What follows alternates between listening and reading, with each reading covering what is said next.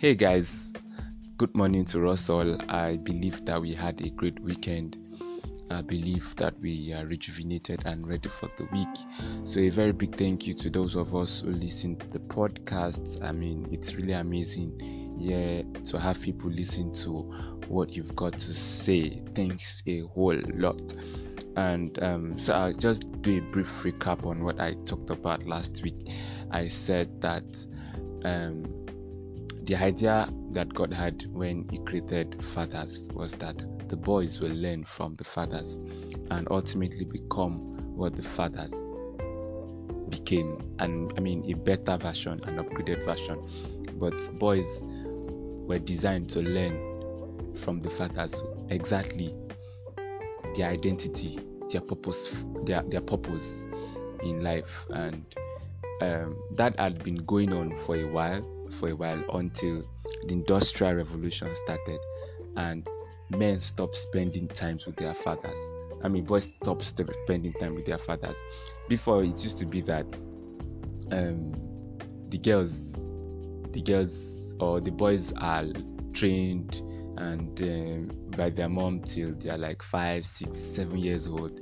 Then from there, the boys start getting to learn the trades of their fathers, and they work with their father almost all the time, and you discover that they have an identity, they have a purpose, they know who they are. And the world is what it is right now because boys didn't really know who they were. There have been a whole lot of ideas coming and infiltrating the world simply because there had been a break in that chain of what I should look like. I remember seeing this movie, Kunta Kinte. I've forgotten the title, but I know the guy was a slave, and he kept passing that info of who he was to he kept it. He passed it to his daughter. His daughter passed it to the child, and so and so and so. But there had been a break since the Industrial Revolution where men now had to start leaving the house to go and look for greener pastures for the son, for their family, and the children too begins to go to school and all of those things. So there had been a break in that link. And I also discovered too from my little research that if you happen to be somebody who watched the Nollywood movie, or you probably have seen at the point where maybe the traditional movies or movies that were set way back in the olden days, you discover that a man is praising himself in the Yoruba way now. He begins to mention the name of his father, what they are great hunters, and all of those. And because boys had spent a lot of time with their fathers, they already know who they were, they already know what they were capable of, they already learnt the ropes of being a man, but now there had been a break in that link, and so boys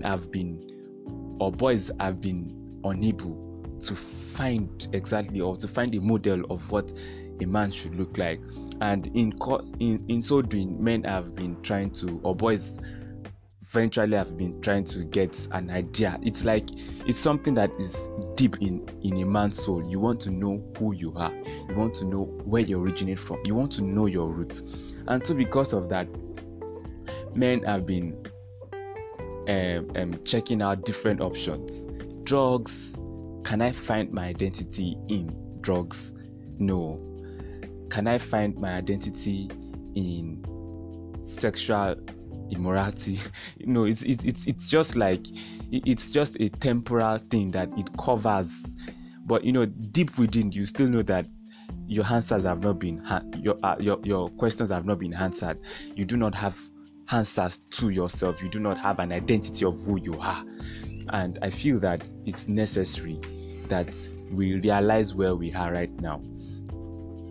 Okay guys, so in moving on, I would like to say that this is a wake-up call. This is a wake-up call to all the men, that there has been a break in the link.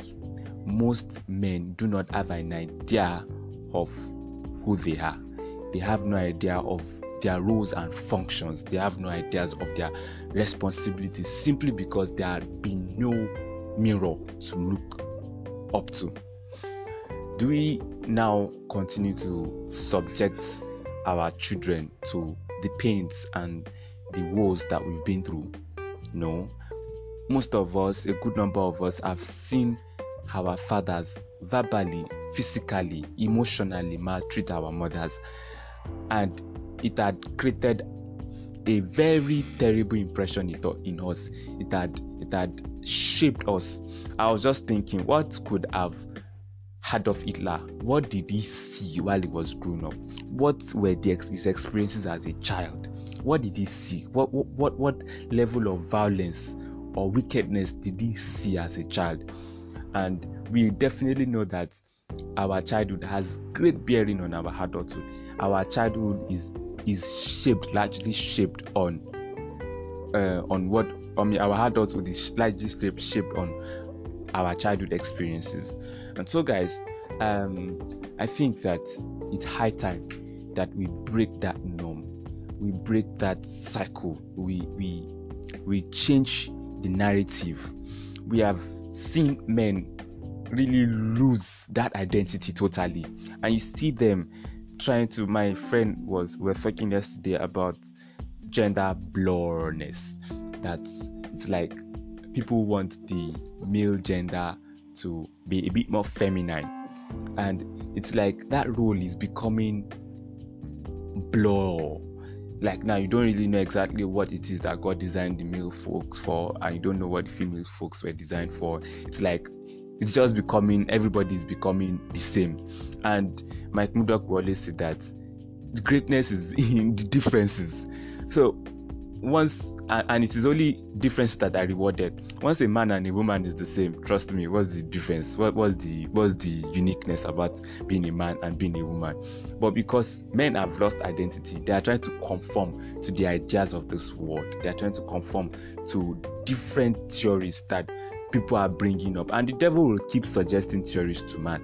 Will keep suggesting theories. Probably you were born a man and suddenly you discover that I think I'm a woman. But you know, the thing is, just the same way that you can't you don't have 100% bet on dying, or let me say on living long, but at least you know that there are things you can do to preserve or to live long. You don't say because or let me say somebody who wants to definitely live long won't be toying with smoking or things that can give them heart attack. So also we have to know that it is necessary that we begin seriously to save the boys so that we can save the men in the future. Now we know that there is almost nothing we do, children can still go exactly the way they want. We still need to start paying full attention to the boys so we can save the men. So now, guys, I think that my first solution here would be that we accept Jesus as our personal Lord and Savior if you've not accepted Jesus. Why? Only Jesus has the blueprint of what he had in mind when he created God. When he created us, when he created man, when he created the family, when he created the marriage institution. And so for us to really understand what an inventor is saying about his product, we really need to go back to the inventor and go back to the manual. So it starts with Jesus. It starts with Jesus and ends with Jesus. We go back to Jesus, and only him can fill that vacuum that had been left by the absence of our fathers. Only him can fill that vacuum that had been left by the absence of our fathers.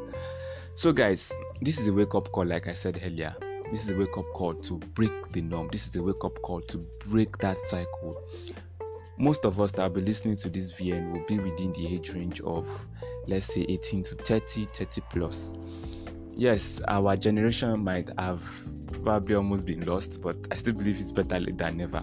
But we can do something to save the unborn generation or the incoming generation by what we do today, by decisions we make today that guarantees and determines our tomorrow. The future is dependent on the decisions we make today. So if you are listening to me, I want you to start making decisions that that can positively affect your generations. I want you to start making decisions that will definitely change the status quo of masculinity. Generally speaking, it's time for us to...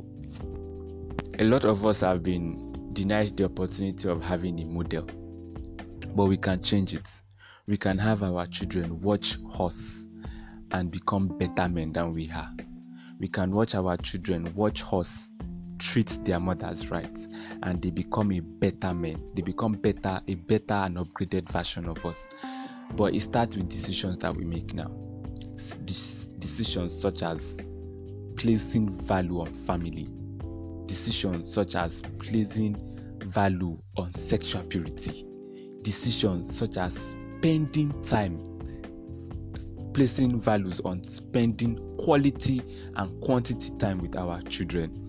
There is no way that our children can become a better version of ourselves if we do not spend time with them to see how they think, if we do not give them an opinion, I give them the opportunity to hear their views and to stimulate their creative thinking. So guys, like I said earlier, it starts with accepting Jesus as our personal Lord and Savior. Only through then we begin to relate with the inventor of marriage and the creator of man, for us to know what was in his mind, what was going on in his mind when he created man, what was that thing he had in mind when he created us. It's necessary now that we begin to pay huge attention to the word of God. Most of us know, the word of God is good and all of those things, but then we do not even pay attention to it. How then do we really know the mind of the inventor when we do not study the word of God? And Stifara in his book Point Man said something about anorexic nervosa, and anorexic nervosa means developing an apathy towards food. You just don't eat food. And the Bible says that man shall not live by bread alone, but by the word of God that comes. And so it's necessary that we relate, we copulate, we have deep intimacy with the word of God. Only then can we begin to have light and see exactly what God had in mind. And only then can we begin to be engraced with the power to really live as a man should live according to God's plan for our life. And so I'm sure you might have been thinking about, how do we change the world? I'm just one person out of like a 7 billion. But I think that what comes to mind is this song of Micheal Jackson, that if you want to make a world, take a look at yourself, then make a change. It starts with you. It starts with your decisions. It starts with you becoming the light of the world. It starts with you taking relationship with God serious. You can have, I believe that everybody has their sphere of influence. You can influence the people within you. You can, even if you cannot influence anybody around you, you can influence your children. You can influence your wife.